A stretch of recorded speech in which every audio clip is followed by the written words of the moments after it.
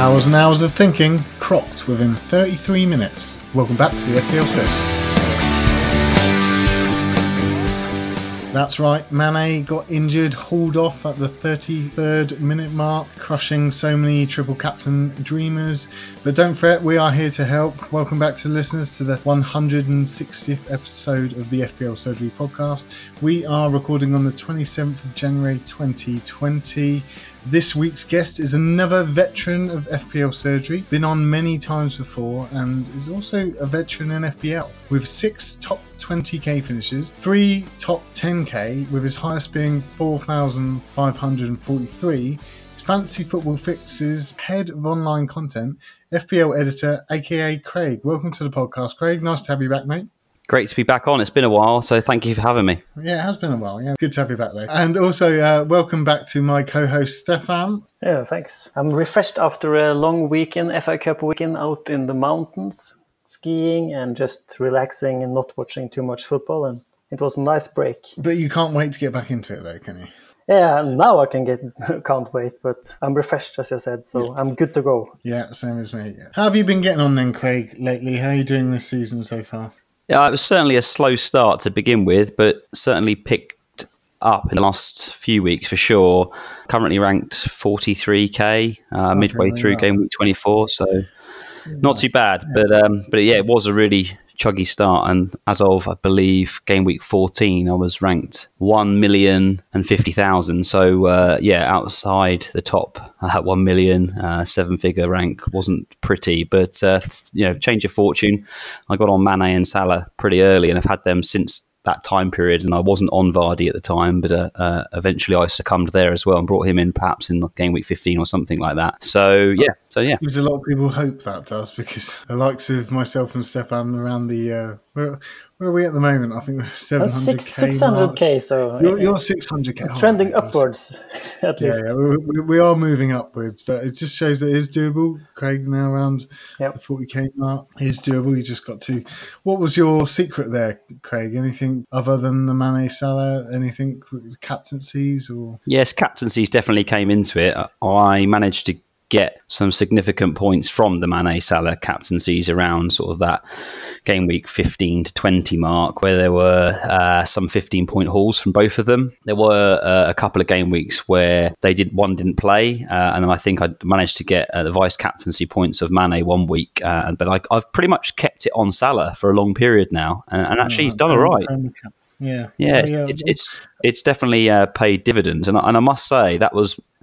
It's more of a gut choice. I love stats. I'm definitely a statistician, but and of course I like watching the game. But I think sometimes you have to go on your gut. Yeah, I think I agree. Even going perma-captain on Salah now towards the end of the season with Liverpool going for the title could be a solution to some people. Could be, for sure. Okay, let's list the FPL headlines for this week then, after this. They are: is the Vardy party over? Value in Southampton. This is a headline from Craig, Southampton fan. Mid-price strikers, panic wildcards, and preview time. So we're going to do a bit of previewing of the upcoming game weeks. But first, let's briefly discuss on how we got on in the last game week. Stefan, I'm going to kick off with you here. How did you get on last game week? Well, I triple captain Salah, and I'm at 35 points. My only decision, I didn't make any transfers. I was kind of wanting to do a transfer when I heard Ings was out, but I decided just to bench Ings for Kelly. So a 1-pointer benched for a 1-pointer. It worked out okay. And other than that, I just had the Son goal and the KDB points. After the panic time before the deadline, I'm pretty happy I saved the transfer, and I've now got 2 free transfers to go ahead. Nice. It works well now. So you've got Salah to play against West Ham triple captains. Yeah, Salah, Alexander-Arnold and Robertson. And I actually felt bad for everyone when Mane went off, even though he was the one who could really ruin my game week. So it's just not supposed to end that way.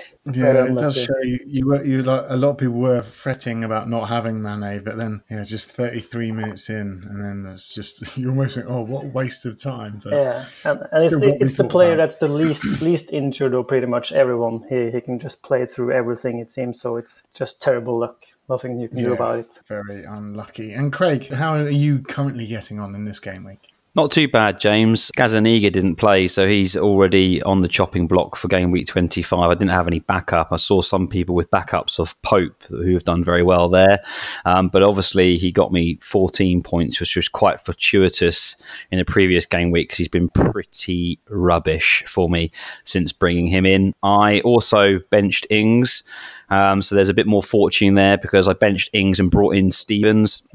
It was probably going to be my first sub, and obviously brought in 11 points. So a big 10-point swing there, which was very good. And other than that, it's a bit of a damp squib. I mean, I did take out Raul Jimenez, which was based on the fact that Calvert-Lewin had 3 relatively nice fixtures and has been playing well, with the idea of bringing Jimenez back in after Liverpool at home, Man United away, and then Leicester at home, thinking they are quite challenging fixtures. While he is an incredible player and can score in any of those, I thought Calvert-Lewin with Newcastle at home, Watford away, and Crystal Palace at home had better prospects. He got 5 points. Jimenez got 8 points, so I can't really complain too much. But I'm sure I'll be bringing Jimenez back in soon. Yeah, Stevens, an inspired pick, actually. When did you bring him in? I only recently brought him in, actually, and I brought him in because I had issues with Rico and Target, who I didn't want in my team anymore. Rico was dropped. Target is playing for Aston Villa, and they're leaking goals in like nobody's business. So I thought I'd look at Southampton, and I could have brought McCarthy in because I've obviously got issues with Gazzaniga, but I've got my eye on another keeper. So I thought, Stevens gives us a bit of cover because Southampton's defensive stats, which I'm sure we'll go on to shortly when we talk about some of the headlines, are very promising. So I can go into that in a little bit more flavour shortly. Yeah, sure. Well, I'll let listeners know how I got in the last game week. I saw that Ings was potential bench, so yeah, I benched him for Greenwood, and that didn't matter in the end. I got the 1 point either way. I brought in Mane for Sterling. He got 1 point. What did Sterling get? 2 in the end. I triple captained Salah, so I've still got that to come, and I've got Van Dijk to come as well. I removed... Who did I remove? I removed Sionyu for Van Dijk, so I've still got those 2 to play, and I'm on 41 at the moment, so that's decent. 7 above. Yeah, 7 above average. So it's actually quite good. Yeah. So I'm still hoping for goals from Salah, but we will see. Okay, Yeah, sorry, I was just going to say I've got Salah captain as well, triple captain. I forgot even to mention that. So the small thing that is Salah captain. Yes, absolutely, my friend. So, just to mention our Patreons firstly, thank you to all of our brilliant Patreons. We've got a new one this week, Michael Littman. He's come in at Slack level, so thank you, Mike. I've literally just added you just now. Also, thank you to Andy Portlog, Vince Poyle, and Ron Fosk, who are pledging at the highest tier. They get an extra special mention each week, so thank you to them. If you want to join our Patreon, it's patreon.com/FPL surgery. Okay, back to the headlines. Is the Vardy party over? So we had a question here from Mark at mbison22 saying, Leicester are one of 3 teams who have scored more than 50 goals this season. So should we really be selling Jamie Vardy because of 3 tough fixtures and a possible blank? So I'm going to bounce this straight back to you, Craig. Should we be selling him? This is a really tough question, and I don't think it's that cut and dry. I think when you look at it, Vardy is exceptional value, even still, with his increased price. And if the knock rang true and he wasn't going to, play this weekend, or he's going to be out for a sustained period, then yes, of course, you'd move off him. But I saw a tweet earlier that referenced Brendan Rodgers' quote on Vardy saying that he's going to be in the squad for the EFL Cup tie. Yeah, that only just came out earlier, didn't it? And that gives me a little bit more optimism because obviously I have issues with Gazzaniga, as I mentioned already, so I need to bring in a transfer there. I don't particularly want to do a -4 and just jump ship as of yet because, as we know, Vardy can score against anybody in the Premier League. It's that typical scenario, isn't it, where for a few game weeks, a player like Vardy, who, again, he's not the cheapest player in the game, doesn't do anything, and immediately it's the impatience in us to basically act upon it and do something different if another player looks like they're more favourable or has a better run of fixtures. And I know Aubameyang's being mentioned quite a lot because of his favourable fixtures coming forward. But when I ran some analysis on the 2 of them earlier, it still looks like you should side with Vardy. Oh, really? What analysis did you do, like in terms of stats? Yeah, I looked at some of the stats. Now, of course, pinch of salt with some stats. But when you look at it over the season, of course, Vardy is ahead of Aubameyang in many aspects in terms of course, his goals, his expected goals, and you would understand and expect that because he's a few goals ahead of him at the moment. But his average statistics per 90 minutes are better as well in terms of what he's getting per game. And what really stood out to me was when I looked at the last 6 game weeks, because that for me is the more important thing, because that's demonstrating that dip in Vardy's form, shall we say. And it's pretty even. I mean, you see that Aubameyang's got 3 goals in his last 6 game weeks, and of course, Vardy hasn't got any. And we know he's missed some game time, but actually his expected goals in those last 6 game weeks is 1.24 according to Fantasy Football Fix, whereas Aubameyang's is 1.34, and if you look at it per 90, Vardy's expected goals is 0.36 and Aubameyang's is 0.34, and a lot of the per 90 statistics like shots on target, goal assists, expected assists are all siding with Vardy. So it does say to me that he's just perhaps been a little bit unfortunate, and I think we can probably see that from the footage that we've seen with highlights, etc. Yeah, I mean, you mentioned Rodgers. He said Vardy's in the squad. We'll give it another day to see if we can start. So we've got tomorrow. Today's Monday. This is going to come out tomorrow, so we'll know by then. There's likelihood that he will be back because we've got another 2 weeks after this game week until the next game week. So I do think he's a hold. If you think he's going to score well like you do, then yeah, he's definitely a hold. Stefan, what do you reckon? My take on this is more of a game theory angle. For me, it's basically when this pod is released, I think everyone knows which one of Aston Villa and Leicester has gone through to the EFL Cup final. And if Leicester go through, they will have a blank in game week 28. And I think Vardy could be sold for Chelsea game or even the next game week. I don't think you need to keep Vardy if they have a blank in game week 28. And the opposite, if Aston Villa wins and Leicester have a game against Norwich in game week 28 and very good fixtures also after game week 28, I think you need to keep him. If he's fit, of course, because those transfers in and out, you can't afford to make them. And he just seems to be a value if he has that game in 28. But if he doesn't have the game, you will do good if you reallocate those funds and take the cash you have earned from owning Vardy for a long while. If you have owned him, of course. Yeah, I mean, Jamie Dodd, he posed a question to us, just saying managers have large values tied up in the likes of Vardy, Lundstram, Abraham. Do you think this is the main reason why people won't sell? Are we too concerned over the artificial team value? Are people scared of the value now? I mean, if Vardy was injured, I think he should just go straight out. If he's injured for about a month or so, I don't think you need to worry about the value at all. But because he might be back for the next game week, I'm with you. I think it does depend on whether or not they blank in game week 28. Even if he does blank in game week 28, Stefan, are you definitely on the remove if he is fit? If he blanks? Or if it doesn't blank? If he blanks, I think you can remove it. It's for me, it will be a question of whether I want to remove him ahead of the Chelsea game or after the Chelsea game. I think I'm pretty much set on removing him if he gets a blank in 28. And I rather take the value I've earned and spend it other places. And as you could see, he has already dropped 0.2, I think. So he's already on a downward spiral, and that value you have in him will dwindle away the longer you wait, if he turns out to not have a game in 28. Yeah. Okay, fair enough. I think that's all we need to say on Vardy. Anything else you need to pose there, Craig? Anything more? No, I agree with what Stefan's saying, to be honest. I think that's why it's not cut and dry. So while what I was saying might differ a little bit to what Stefan was saying, when you look at the actual fixtures, in the fact that he has Chelsea next and he has Man City and he has Wolves away in the next 3 and then could have a blank, which is against Norwich, which is perhaps the more favourable one, then of course the inclination there is to perhaps move him out.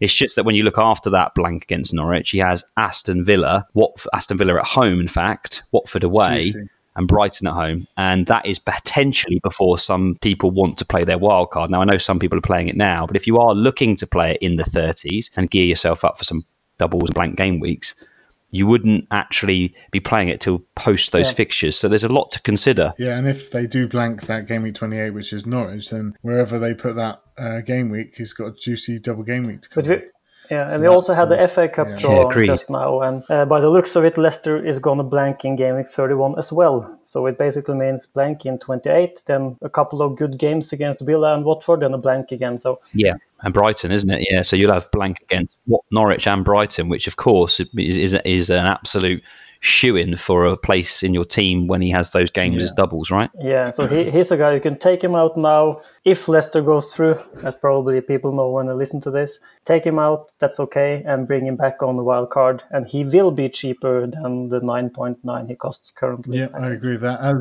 As you mentioned there will be a blank game week 28. Well, is that guaranteed yet? Yes, it's guaranteed. It is guaranteed. So it's if Man City beat Man United, the Man City Arsenal game will blank. If Leicester beat Villa in the semi-final, then the Leicester Norwich game will blank. And if Villa beat Leicester, then the Aston Villa Sheffield United game will blank. And if Man United beat City, then the Everton Man United game will blank. So there's only 4 potential games to blank there, but the biggest blank game week will be game week 31, and that's where a lot of people are looking to use that free hit if you're thinking about your chips at the moment. And so if we know who is blanking game week 28, it's not necessarily to bring in those players, and if you can make better use of your cash there for the likes of Vardy and take him out if you know that Leicester are not playing in that game week. So yes, it will be a move out for me as well. Okay, I think that's enough said on that one for now. Let's talk about the value in Southampton. Headline number 2. Sherry and Baxter has put, is Danny Ings points train over? She's asking if the Danny Ings points train is over. Craig, is it over? I don't think it's necessarily over, and I think he's got a great run of games coming up, so I think you should definitely be sticking with him. I've already seen utterings of people selling him because of a couple of blanks. I think he's going to do well away against Liverpool, and that's a bold statement because Liverpool are probably the best team in Europe at the moment, but because they'll be coming in from quite a busy schedule and playing West Ham tomorrow, while Southampton have had more days rest and will be very pumped up because of the history there between Southampton and Liverpool, in that Southampton have given Liverpool quite a few players over the years, and Ings, of course, is one of the ones that have come out of Liverpool to Southampton, which has been a great one this year. He's already on 14 Premier League goals, and he looks like he's got a lot more in him. He looks like a true forward, and I'll say this, if Kane is injured, I'm sure he probably will make the Euros side. Ings is that type of player that could fill the void there. Not an Abraham or a Rashford, because they play quite differently, but Ings is like your archetypal centre forward that can drop into like a number 10 position and link up play, but yet he's got the sort of poacher finish to him. So yeah, he's really impressed me this year. So he's not dried up. I can still see him getting another 5 or 6 goals, and I think he'll get to that 20 goal mark, which, you know, for a player that costs 6 to 6.5, depending when you bought him, I think he's a player to keep. Yeah, I think I fully agree with what you're saying there as well. And also, if you can kind of tell us what's happened to Southampton lately, like they start the season, they were looking terrible, and you know, just looking at the last 4 games alone, they've scored 7 goals, which is right up there, equal with Liverpool, above Chelsea. They are doing well recently, and they're back in form. Hasenhüttl has really got them playing now. What do you think it is that he's brought to the mentality, or the whole team ethic just coming together, the players coming back from injury? I think it's very much that. It's manager. I think the manager there is brilliant, and he could have easily been sacked after the 9-0 drubbing at home at the hands of Leicester. Yeah, it's quite remarkable what Southampton have done since, and in the last 6 games they have the 3rd best away league form as well, behind Liverpool and Man City. So it's quite impressive what they've managed to achieve, and I think it is very much that mentality. We haven't had heaps of players coming back from injury or anything like that. Hasenhüttl has changed it around a little bit, so he dropped Gunn.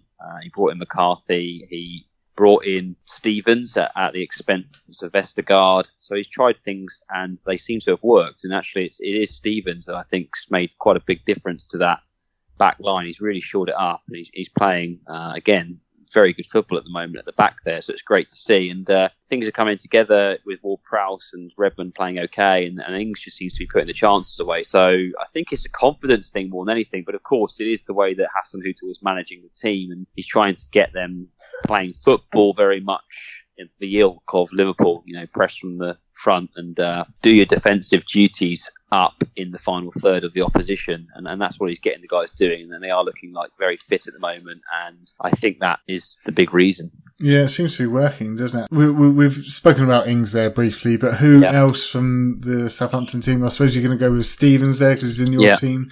McCarthy, I suppose, is another one. Anyone else in midfield? I mean, I know Redmond has been an option over the years, but he's never been that consistent for me to keep it up. Anyone else who you think from Southampton? Yeah, Redmond's one of those tricky ones, as you said. He's very streaky and a bit hot and cold, but some of his stats, I looked at them earlier, and some of his stats were vastly better than, say, your Adama Traore's, which was quite interesting. And there was a few things. I mean, I don't say vastly, I mean, not mind-blowing numbers, but in the last 6 games, Redmond's had 5 shots on target. Traore's actually only had 3 shots on target. And there were other factors in there as well in terms of shots in general that was better than Traore and a few others. So he's obviously stepping his game up a little bit and maybe going a little bit under the radar. And I think you have to just keep your eye on Southampton. I think if I was an FPL manager listening to this, I would definitely be bringing in a defender 100%. If you've got a few issues at the back and it might even be to switch someone that you paid 5+ for, I would look at Stevens 100% because he's got 3 double digits in his last 7 games. He's got 4 attacking returns in his last 9 games, and we're keeping some clean sheets. So yeah, Stevens would be the one at 4.4 million. Then you've got McCarthy at 4.4 million as well if you've got keeper issues, and then Ings, of course. I think Ward-Prowse is doing well. He's always going to do well on set piece delivery, but it's pretty much the defence and Ings. So I'd say most teams should have 2 players. I was pushing it there. I'm not going to back you there on the 2 players. I mean, you've been doing well recently, but 3 clean sheets since McCarthy's been stated as the number 1 keeper. It's pretty good, but I do take Southampton as a team as probably one of the only teams that I would trust that are in and around the mid-table mark. Looking below that, you've got Everton, maybe Burnley, Newcastle, potential teams, but the likes of Brighton, Villa, West Ham, Bournemouth, Watford, Norwich, I don't really trust their defence. Maybe Watford now with the resurgence of Pearson. But Stefan, what are your thoughts on Southampton and going any of their assets? Any of them that you're looking at? Yeah, I got Ings and I might jump on Stevens as well, but sort of a question to Craig. How do you rate Lascelles up against Stevens, for example? Yeah, good question. I would still go with Stevens, and that's not bias creeping in, because don't get me wrong, I might even look at Lascelles myself for where I've got other issues, because I also own Kelly and Williams, and again I need to see what's happening with Williams, with Shaw seemingly now maybe back in the fray, but Kelly might be going out quite quickly with Ward, so I don't want to rule Lascelles out, because I'd say that's quite a tough one. But if I had to make a decision between the 2 of them, I would definitely be going Stevens first. I like the run of fixtures. I think Southampton are a stronger team than Newcastle. And what I mean by that is that we're better going forwards, which obviously alleviates quite a lot of pressure on the back. And just to go back to my point about assets from Southampton, when I referred to 2, James, I meant with Ings as well. So I wouldn't be investing 2 additional players on top of Ings and putting 2 players in like a McCarthy and maybe a defender, but I'd certainly be looking at bringing one of the defensive players in, because we've been very good in terms of keeping the goals out, should I say, in the last sort of 7 or 8 games. I think we've only conceded 6 or 7 goals. Yeah, I mean, we did have a question here from FPL Sis. He put, should I de-invest in Brighton to hop on either Sheffield or Newcastle? And you raised Newcastle there in terms of Lascelles, Stefan, and he could be a good shot. I mean, he's 4.2 Lascelles, so it's a cheap option. And as I mentioned, there's not really many teams below. The likes of Liverpool is the only team that you can actually trust for a clean sheet nowadays. Lascelles at 4.2. He's been out, I think, 10 games now, just looking at his record. Yeah, 10 games. They've got a good run of fixtures coming up, Newcastle. He's got an eye for goal, hasn't he, Lascelles? I remember, actually, my mate who is the Everton nutritionist, Clang there, he finished 335th overall, and he scored in the last couple of games to finish the season for him. And he was a really good push with Lascelles there. So he's always going to be a goal threat from corners, Lascelles. Newcastle as well, I know they're a very good home record defensively.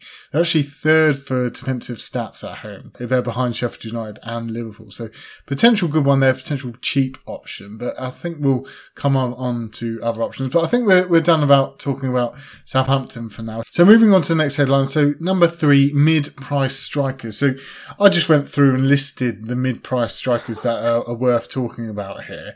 Forwards I listed were Ings, Jimenez, Dominic Calvert-Lewin, Chris Wood, Pukki, Haller, Callum Wilson, Deulofeu/Deeney, Jota, and the budget strikers of Greenwood and Martinelli. I'm going to move this back to you again then, Craig. So we've got a question here from Moha Syed has put Ings or Jimenez. So out of these two, who would you choose? And what other mid-price strikers are you thinking about or do you think should be spoken about?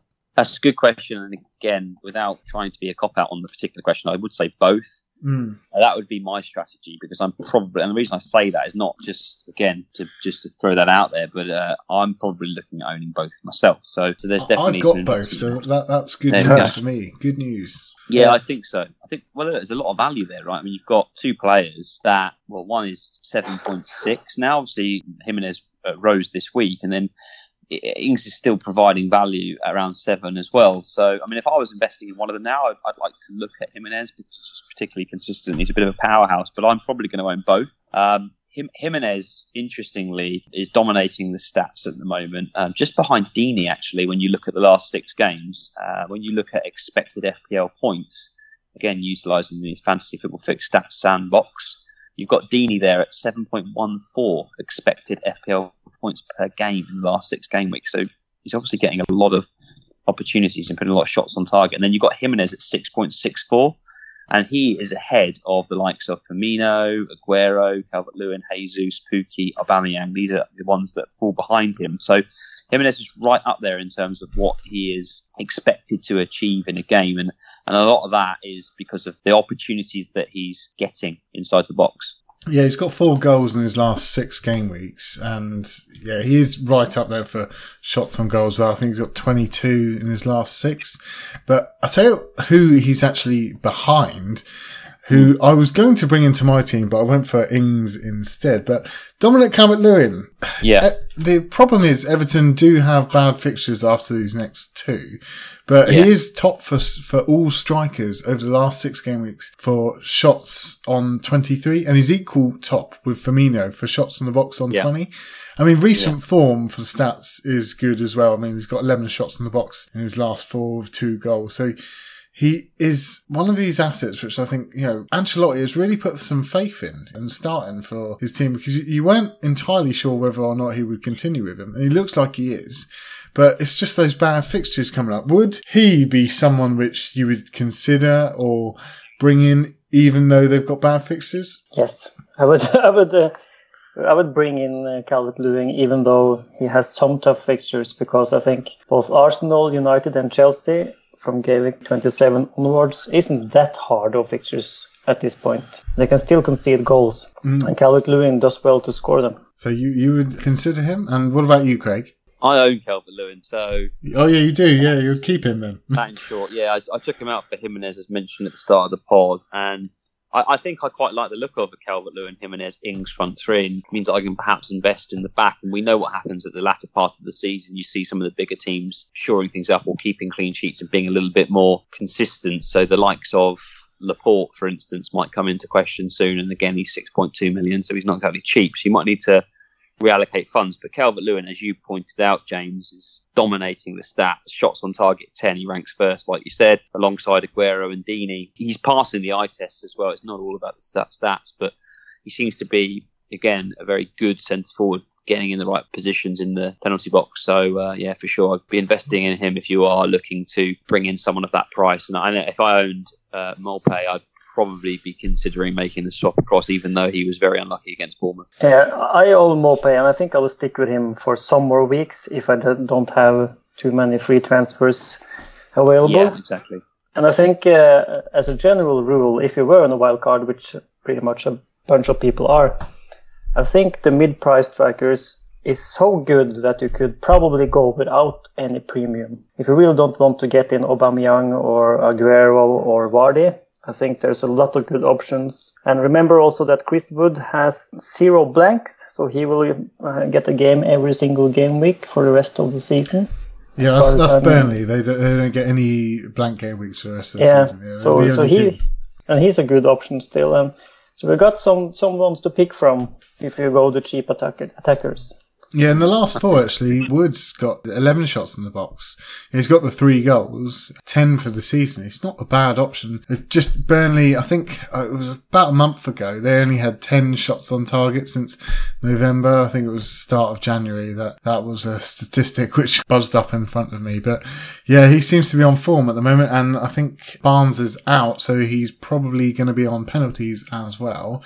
What are Burnley's fixtures like? They are improving as well, aren't they? Yeah, they're pretty good now, starting with Arsenal, but then Southampton, Bournemouth, Newcastle. And then it gets a bit tougher, but then again, they have a game in 31, and that's some value. Yeah, so potential for a lot of goals there. Any other options which you guys want to talk about? We've got Pukki, Haller, Callum Wilson, Dini, Deulofeu, Jota. Any of them which you guys would consider bringing into your teams? I got to mention the new guy at Aston Villa, Samatta. He's coming come in at 6 million, I think, and he's something to watch when they face Bournemouth away at the weekend. Yes, he is, because obviously we've got Wesley out. I didn't realise he came in at 6 mil though. When was he announced? Was it today? Yeah, I think it was today. So, yeah, potential one, but I can't really... The only person that I can trust for Villa at the moment is Grealish. There's not really anyone else. I think he would be a wait and see for me, but if you want to punt on someone, potentially. Anyone else, Craig? Anyone from your side? Who would you think of all those players that you would bring into your team? Yeah, I think from my side, Dini's the only other person that's actually being a talisman for their club at the moment and doing the right things, getting in the right positions, taking penalties, passing the eye test. He's getting some big chances. So he's the only other person, because Watford have obviously improved considerably. He's the only one that I would perhaps consider. One for you, James, maybe to put it back on you, because you'll know more than most on this particular pod, but Martinelli seems to be propping up and getting some points. Do you think that his position's gonna stay, or do you think he's liable to rotation? Well, that's the thing with Martinelli. A lot of people are looking at him, and Aubameyang has been out, so he's kind of shone when he's been out, but yeah, you know, he deserves a starting spot, and I think a lot of people are concerned about Lacazette and his numbers and whether or not he's going to be moved out so that Martinelli will get more of a regular start, but I'm not sure that will happen because Lacazette does work really hard for the team. I know he hasn't scored since game week 15, but I'm not sure if he can be dropped. I think Arteta does like him, and he's playing well for Arsenal as a team. He's like Aubameyang does. He gets back and helps defend, etc. And as a team, I think we're doing better. So yeah, not really sure there. I think the other option in that particular price bracket of Martinelli would be Greenwood, but again, he's unsure of his place. I thought he was going to play against Burnley. Me and Stefan both thought that he was going to play against Burnley, but that didn't happen, so we're not quite sure what Ollie's doing. He's probably deserving of a start, but I think that kind of moves me on to the Aubameyang question. We had a question here from Alan from our Slack channel. He's put, obvious question this week, guys, with Vardy out, which we're not entirely sure if he is it Aguero or Aubameyang for people? We also had a question from FPL Sis saying, is Aubameyang worth investment? Are Barca even interested? So Stefan, what are your thoughts on Aguero or Aubameyang, and Aubameyang as an option? Well, my gut reaction when Vardy went off injured was, okay, it's Aubameyang time. But the more I've looked at it, and with the potential blank in game week 28, if City goes through in the EFL Cup, I think Arsenal and Aubameyang, it's too much short term to go for him now. And with Vardy probably being back from injury already, I don't see the huge upside with going Arsenal until after the blank game week. And for Aguero, he has a huge ceiling and he can do very well, especially in game week 26 against West Ham at home, if you dare to captain him. I don't dare to captain him, and I don't dare to get him, so it will be more of the going for the cheaper strikers for me rather than spending all that cash. And by the looks of it, you can even keep Vardy maybe for the Chelsea game. Yeah, I think I agree. Also, just based on Aubameyang, he has had good stats in his last 4, 8 shots in the box, in his last 4, 3 goals. But as I mentioned in our Slack channel, I think it will be a gamble which could lead to big rewards. But as you mentioned, more or less blanking in game week 28, because it's only if Man City beat Man United and they're already beating them in the first leg, so that's probably going to happen. So Arsenal will blank in game week 28. And also, I think Aubameyang's working, like I mentioned, he's working hard for the team. He's getting back defending. He's also trying to use his influence as being a true captain. I don't think that helps with FPL as well, even though he does manage to get himself a big chance nearly every game, and he could score nearly every game. He's been quite consistent with 14 goals this season, and he's on penalties too. So, bit of a conundrum. What are your thoughts on Aubameyang, Craig, and also that question there, the obvious of Vardy out, Aguero or Aubameyang? I think you guys have covered it very well. I think the only other thing I would say is pound for pound, maybe a Jimenez or another player of that ilk is better suited, and you might get a good return out of them. So I think I'd probably be looking to them because they are consistent and they're sort of guaranteed their place within their given teams, and you might be able to spend that money elsewhere. But with Aubameyang, you know what you're getting. You're getting a 20-plus goal a season player, and he's not there yet. So the likelihood is that he's going to go and get another 6 or 8 goals this year. Just that's what the stats say, and that's how he plays. And he's quite a prolific player. So I could see why people might want to naturally move towards him. But my only way to do that would be through Vardy, and I'm likely to give Vardy at least another game week, I think. Yeah, I agree with that. Okay, we're going to move it on to headline number 4 then. Panic wildcard. So a lot of people are looking at wildcarding now with a few injury worries. We've got FPL Chancellor Dan has put in seeing a lot of wildcards flying around. Is there a valid argument to use it now? We've also got FPL DJ, Dom J has put, is it a good time to play the wildcard with Vardy and Mane injured? And then Alex from our Slack channel has put a question for the pod. With a poor rank, name a couple of players for the wildcard that may push us up the ranks. So just kind of going to float around the wildcard question there. Stefan, what are your thoughts on the wildcard and playing it now with a few injuries in your team? Do you think now is a good time? It could be a good time if we get confirmation that Mane is out for a while, if Vardy doesn't get fit for the weekend, and Abraham also being out, and you have all these guys. Of course, the sum of it can be too much to make you want to wildcard, but generally not a lot of people will have all these players, and it might be that some people push the wildcard button in frustration, maybe. I sort of felt it myself. Okay, this is a double game week. We waited for 35 points, nothing happening, make something happen. But I still think the teams most have for game week 24 seems pretty decent going forward. So I haven't considered it really strongly at all wildcarding now, because I think we lack too much information to make a good plan yet. We don't know about blanks in game 31 with the FA Cup. We don't know where we want to play our chips, maybe. We're guessing, we're looking at different strategies, but I would like the game to settle a bit more before making my plan for the wild card. Yeah. And Craig?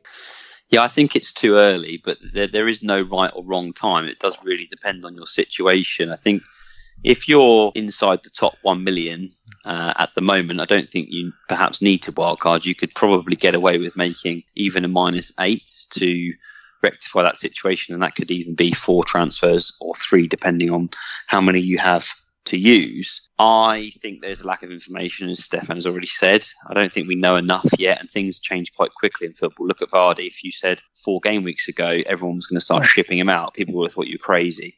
So that's how quickly things can turn around, right? So all of a sudden there could be a player that just goes and gets a brace and a goal, and then everyone wants him, like someone like a Son, for instance, at Spurs, and that's the kind of player that you need to look for. I don't think anyone would really be wanting to invest in a Son maybe on a wild card now. So I think it's a bit too early. From 500,000 rank up to sort of 50k, we're only kind of talking 80 points. And I don't think 80 points is a lot. And what I've noticed over the years is if you can be patient and you can persevere and maybe make a couple of hits if you're really struggling, and utilise that wild card in game weeks 31 to 34 in that kind of window, then you can make massive swings, because you're going to maximise your double game week players, which could be worth another 20 or 30 points right in one game week. Now, if you haven't got that wild card, you aren't getting that swing. And what I would say is, if you do play your wild card now, I don't want to worry people that have played it. You've probably played it for a good reason. Your team's probably not in a great fit state. You need to do some wholesale changes. But if you can resist, then I would say so, because you can make big swings. I don't see that there's going to be massive swings in the next, say, 3 to 5 game weeks playing your wildcard now. I don't see an 80 to 100 point swing. But if I were on a wildcard now, I would do 2 things. First of all, I would actually aim to spend the bench boost either in game week 26 or 27, I think. Because, okay, yeah, interesting. Because playing the bench boost is always so hard. It's tricky. And if you want to get 15 guys playing at a later stage of the season without a wild card, it could be a problem. And you might just get players just because they have 2 games and use a lot of free transfers in a lot of weeks in advance before the big double, for example, if you want to spend it there. So I like to advocate playing the bench boost close to the wild card, giving you the best chance of having 15 guys with a good fixture. And the second thing is with game week 31 and with Arsenal just beating Bournemouth, it means that Wolverhampton has a game in game week 31, the blank. And also Liverpool is going to play the kids.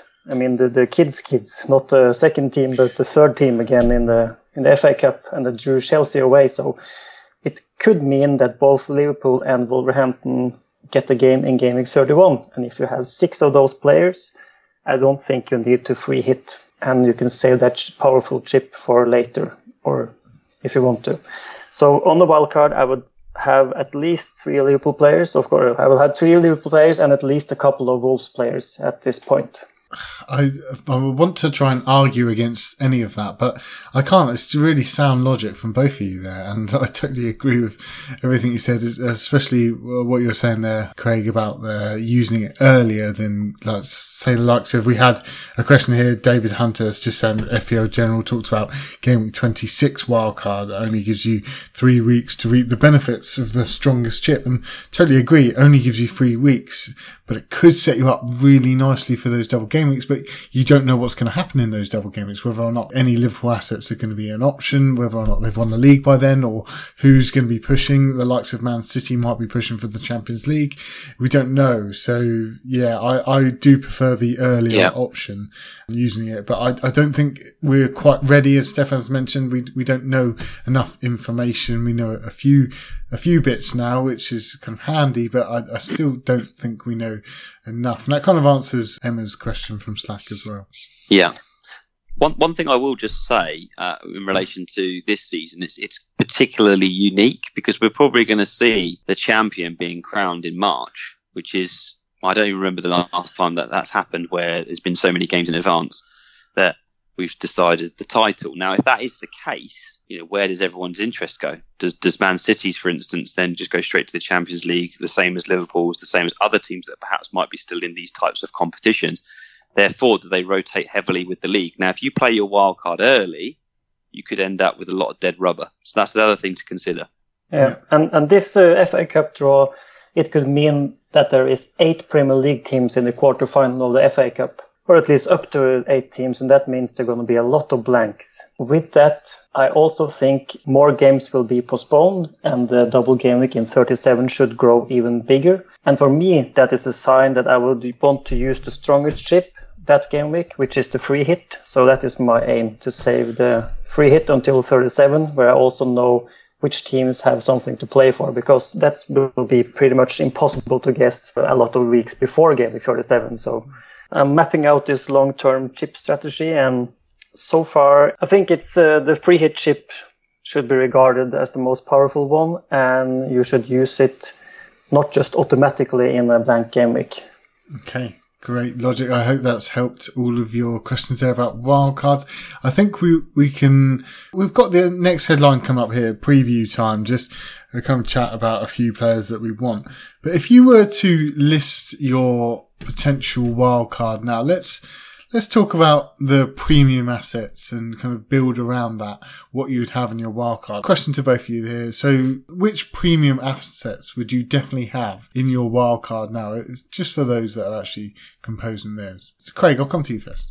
If I was composing my wildcard now, that would probably suggest that I want to climb rank quickly. And if I was to do that, I would be looking at highly explosive players from the premium bracket that are not perhaps as well owned as others. And the ones that won't be as well owned, I'd imagine something like an Aguero, even though he has done wonders for certain people. I don't think he's particularly well owned across the board.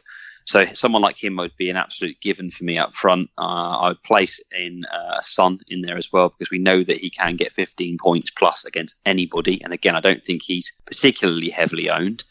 In terms of other premiums, you might even look at taking a gamble on a different type of City asset. I think you have to have Kevin De Bruyne. Again, that's kind of your foundation there, your bedrock for City, because he seems to be involved in everything. But you kind of need to keep an eye on things, maybe have some money for, say, a Sterling. Now, at the moment, Sterling is a no-go zone. He doesn't seem to be doing anything. But if he starts to do something in the next couple of weeks, he might be someone that you want to move on quickly, because fundamentally, you're playing your wild card at this sort of earlier stage to climb rank quickly. So if you're going to start putting in Mane, Salah, Trent, or Salah or Mane, and Trent and Robertson, as well as the other common ones like Kevin De Bruyne, Vardy's, and some of these mid-price players that everybody's got now, like an Ings, then you're not going to really move. So it's kind of you're going to end up shooting yourself in the foot. So you've got to kind of really think about what players are proven players that can get big points, but perhaps are owned maybe less than 20%, 25% at push. Yeah, brilliant stuff. What do you reckon, Stefan? I agree with the premiums. I don't have any more to add there. Maybe I would, of course, have Salah in there as well. I wouldn't sell him. I think it's a too big risk. Yeah, he's also absolutely owned as well. I think he's not, is he? 1%. No. And Son, like you say, 8% owned. So yeah. And with Mane's injury as well, it's an easy switch across, isn't it? At the moment, now things can change, as we said, very quickly. But I completely agree with Stefan. You have to have Salah. It's an absolute given. He's not owned very heavily. Most people have Mane, particularly in the higher ranks. And again, if they're not going to wild card, then they're going to stick with Mane. So it's worth a gamble. It could backfire. Mane could come back in a week or two and do really well, but I think you've got to take those gambles, otherwise you're not going to move. And maybe an Aubameyang as well, as we've talked about, is another player that perhaps you could consider taking a gamble on. Yeah, let's talk about Liverpool for a little bit. We've got a kind of section here regarding Liverpool. Question here, FPL Canada's, but with Liverpool having the league wrapped up and City's main focus, the Champions League, is it better to spread your options over multiple teams rather than overloading one or two and face rotation problems? So I disagree with moving away from the Liverpool assets. I think you need to wait until they actually do win the league. That's all that Klopp wants, and I think he's going to commit all of their players to it. So I disagree that you should move away from them. But City, potentially, if they're moving focus towards the Champions League, I don't think they're just going to give up the goat on the Premier League altogether, though. I think that Pep's still going to respect it and play a really good team each week. So I wouldn't necessarily do that. We also have one here. DJ Newton has also put, okay, whilst the Premier League champion is pretty much confirmed, do we think that Klopp will go for the record and play the strongest squad after sealing the crown at the end of March? Or should we just drop expensive midfielders for triple defence and focus on premium players elsewhere? Now, that is a question. Stefan, can you answer that one? Yeah, I think triple defense could work really well if you dare to captain Trent Alexander-Arnold every game week. Because so other than that, I think Salah will play every game and he should be captain for most of the game weeks that is coming up. And I do think Klopp will play his strongest team until the title is mathematically done. Maybe he has some slight rotation around the Champions League games. Other than that, when they secure the title, they will still continue to use their strongest team if they're knocked out of the Champions League. They will not just rest Mane and Salah each and every week if they only have league games left to play. So it's a bit dependent on the Champions League. But with regards to Manchester City and their possible blank game weeks, I think it's more reasonable to maybe jump off De Bruyne at some point, because it's more likely that Manchester City will just focus everything on the Champions League and the other cups, maybe the FA Cup, because I know the league title is lost and they have, I don't remember how many, but they have a bunch of points down to Leicester, so they will be second quite comfortably. Given that, I don't see why Pep should play De Bruyne each and every game, but we'll see. And Craig, what are your thoughts on that particular question and moving to triple Liverpool defence? Triple Liverpool defence, I'm not sure about that. I still find it difficult to put so much money at the back when there is just loads of value there with the other teams. And I think if you can, and you can look across the board to some of the other positions that can be a bit more explosive from a points return. I mean, I love midfield because you get 1 point for a clean sheet. You get 5 points for a goal rather than 4 that forwards get. They seem to pick up more bonus points than some other positions. So I like to have my captains there. And I think if we go all in on a Liverpool defence, I think you're going to potentially shoot yourself in the foot if a Salah or Mane does very well. But of course, they could just keep loads of clean sheets. But they might start rotating there as well. Matip's on the way back, so there could be some rotation at some point when they've won the league. Lovren as well. Lovren isn't the best player in the world, although he would definitely tell you otherwise.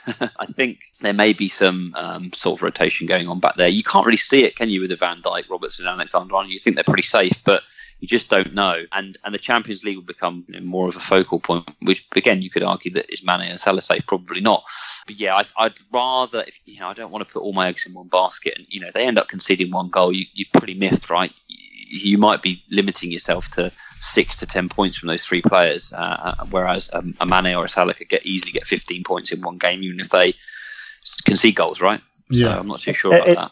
It's a bit unfortunate with the Mane injury because you could argue that you should rather go triple Sheffield United defence given the upcoming fixtures and then use the money to load up on the big attacking guns. Well, that's a good segue onto our next actual question here. But just before we move on to Sheffield United, just regarding Mane, we had a couple of questions here saying, one from Liam at Spurs, Liam7 is just saying what do Mane owners do? And Sherry Ann Baxter is also saying, I'd like to know if Mane doesn't play against West Ham, do we stick or twist? Brought him in for 11.6, can't afford to drop points without a big hitter. So, you've got to take in mind that they've got a 2-week break after this next game week. So you would hope if he's got potential to be back for this game week, then he should be back for that next game week. Because as Stefan mentioned earlier, Liverpool are going to play the kids in the cup replay. So that's not really a problem. For me, I am looking at hanging on to Mane. What about you guys? Craig, I know you've got him. Yeah, I've got him. I don't think I'm going to move him out anytime soon. I think I'm going to give it a couple of weeks and assess that situation. I probably have other fires that I need to extinguish at the moment. I'm keeping a close eye on Vardy. I've already got an issue with no keeper at the moment with Gazzaniga, so I had to address that. So that's one transfer this week. And there are some other areas where I perhaps might want to strengthen a little bit pre-wildcard. And I really like Mane as a player. As Stefan said earlier on the pod, it seems very unlucky for those owners that triple captained him because he does seem to be pretty much injury proof. He's a supreme athlete, very athletic, and doesn't seem to pick up injuries very much. So I'm going to keep hold of him and hope that whatever he's picked up is something that he can push through in the next couple of weeks. And it basically costs you 2 free transfers also to move that money to somewhere else because. That's the only single transfer you can make is maybe down to Son, but he plays Manchester City at home, and that's not too tempting. So I think the reasonable play is to just bench him for the Southampton game if he's confirmed out and hope that he's back for Norwich.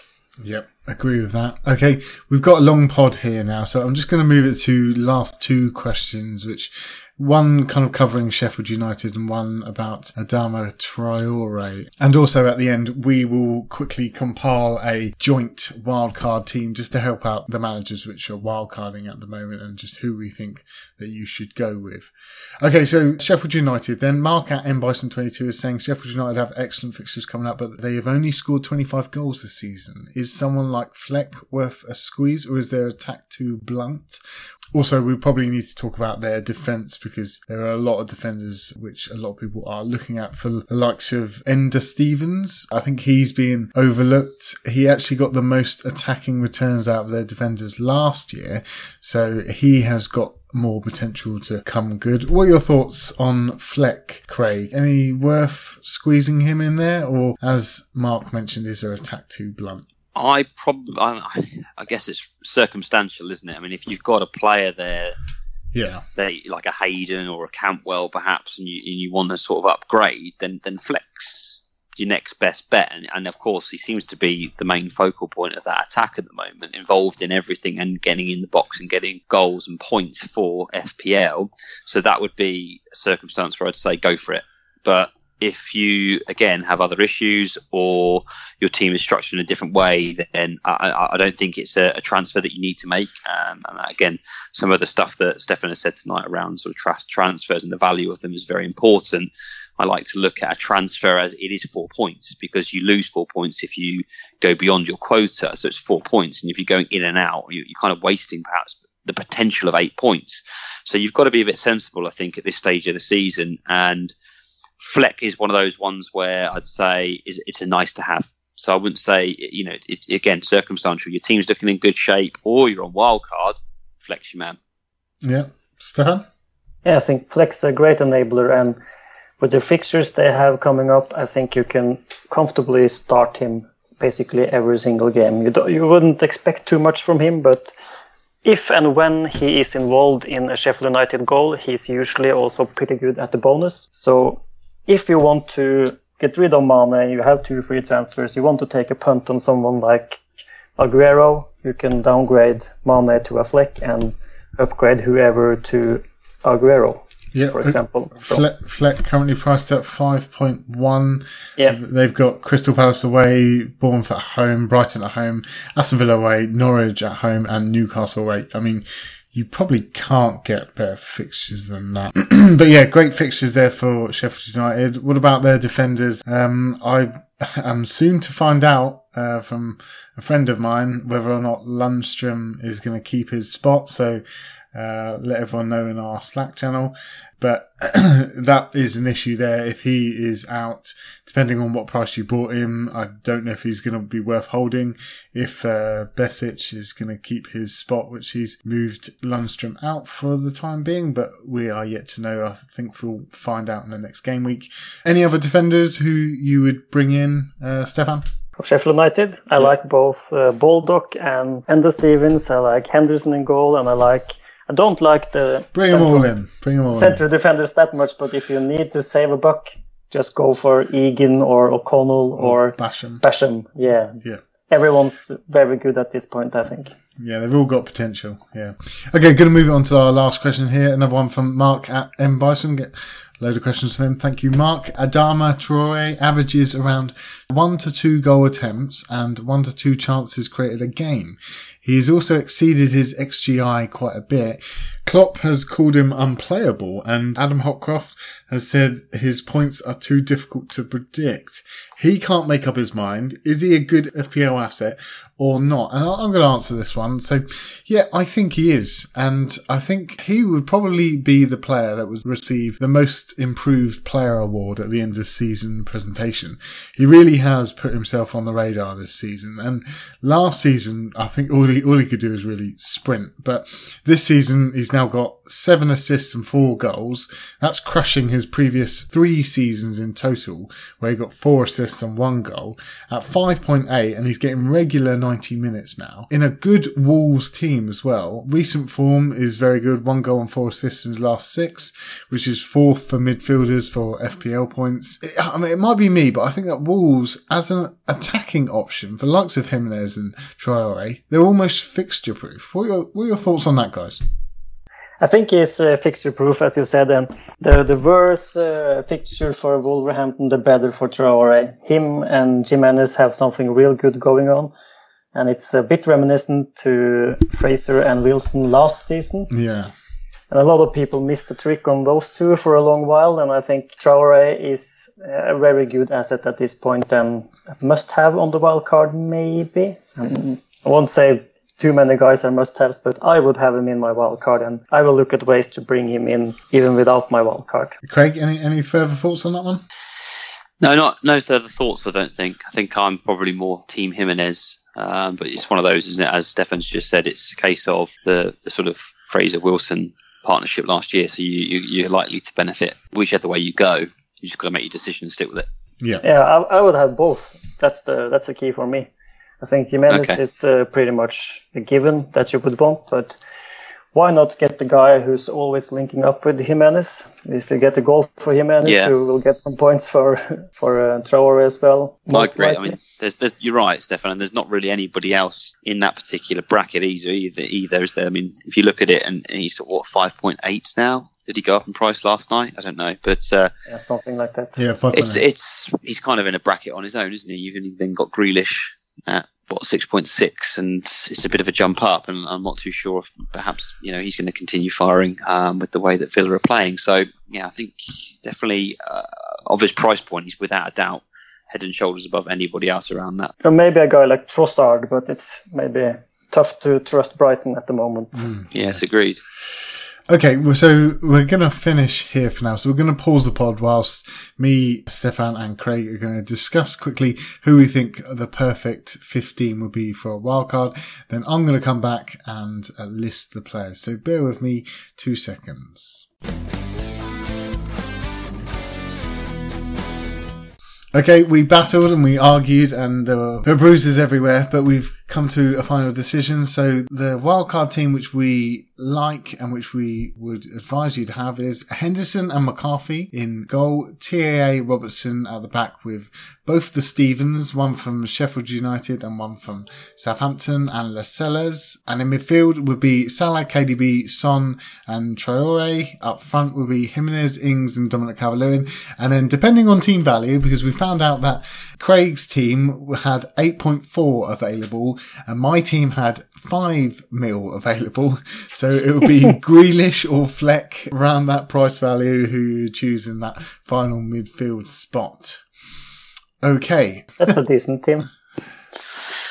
Yeah, that's not bad, that. Yeah. Gives you flexibility for the bench boosts. Yeah. Okay, right, we're going to... By the way, James, I absolutely love the way that you say Lascelles. Lascelles? You've said it through the whole pod, Lascelles. Lascelles. Lascelles. Lascelles. I'm going to continue to say Lascelles. Right. You're going to get people go, I love it. We'll be right back. We're just going for the Iceman's piss.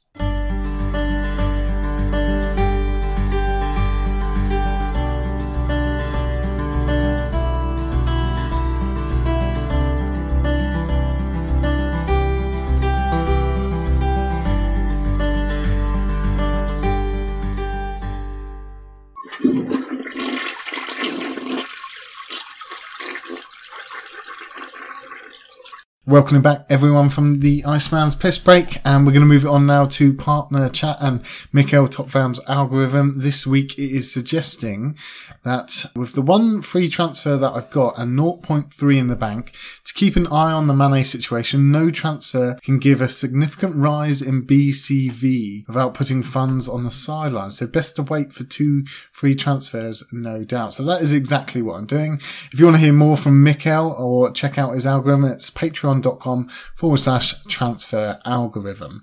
Also, we are partnered with Fantasy Football Hub and we have been given an exclusive sign-up offer of Surgery 10. So if you go to fantasyfootballhub.co.uk, you can sign up there for 10% off. We are also partnered with the brilliant FPL Doodles, who is producing great doodles for us every week, and he has one with all of our headlines. So he actually puts that up so you can kind of guess what our headlines are just from the picture. It's quite an interesting little guessing game he's got there.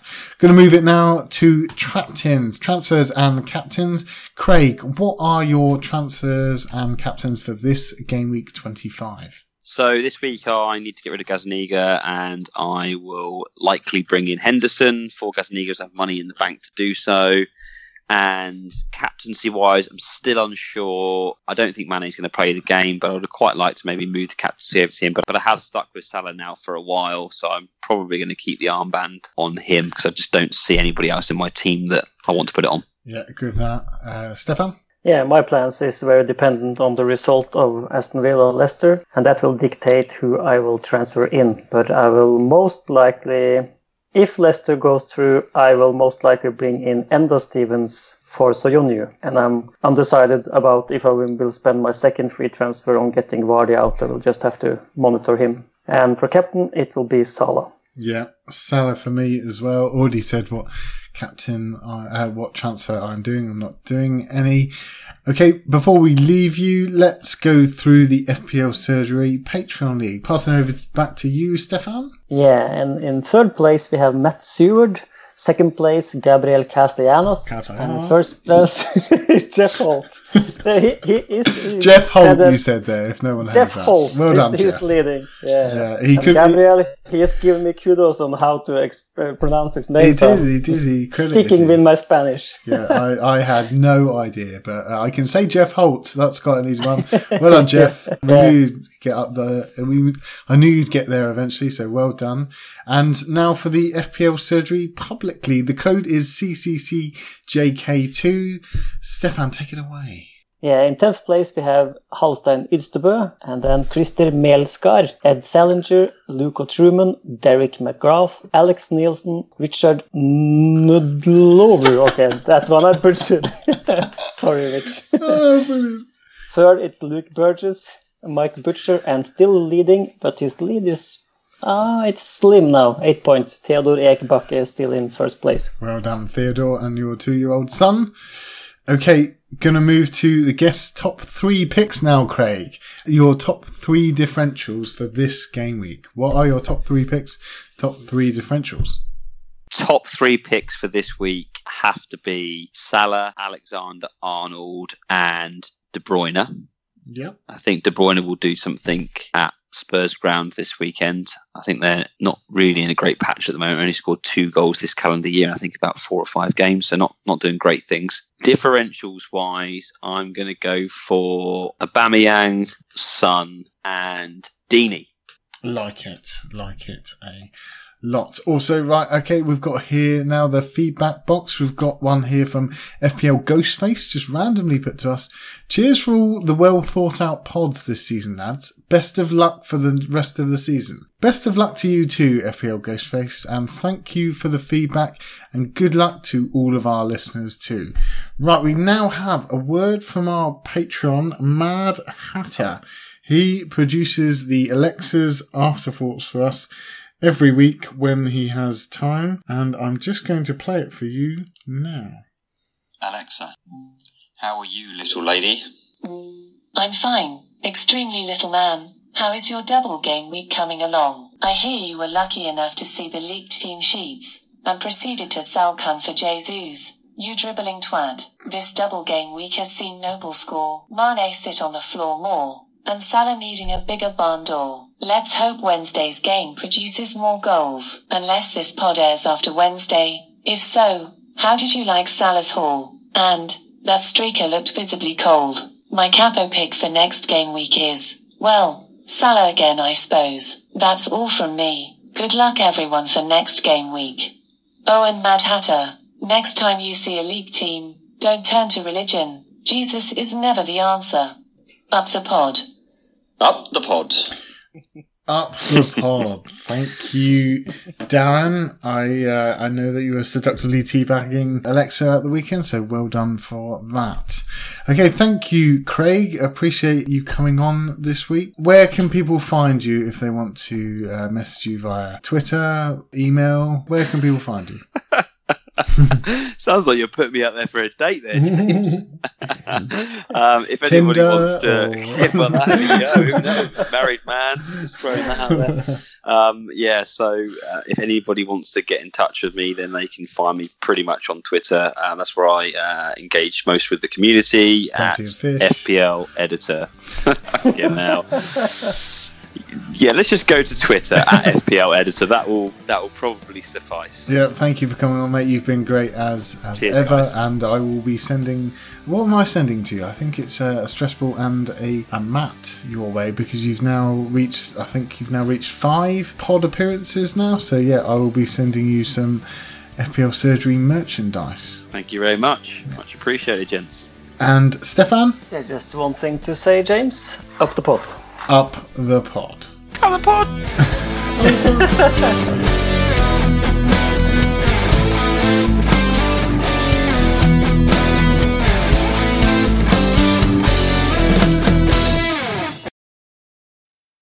I didn't actually do the outro today because I just couldn't be bothered in the end.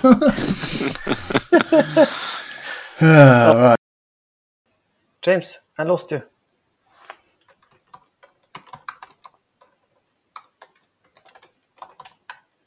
Hello? I can, yeah. I'm gone. I can't hear James. Do I refresh? Okay. Yeah. Tell James he needs to stop the recording. James, am I actually telling you my transfers? Yes, mate. Yes. Okay. So I have stuck with Salon. Oh my god.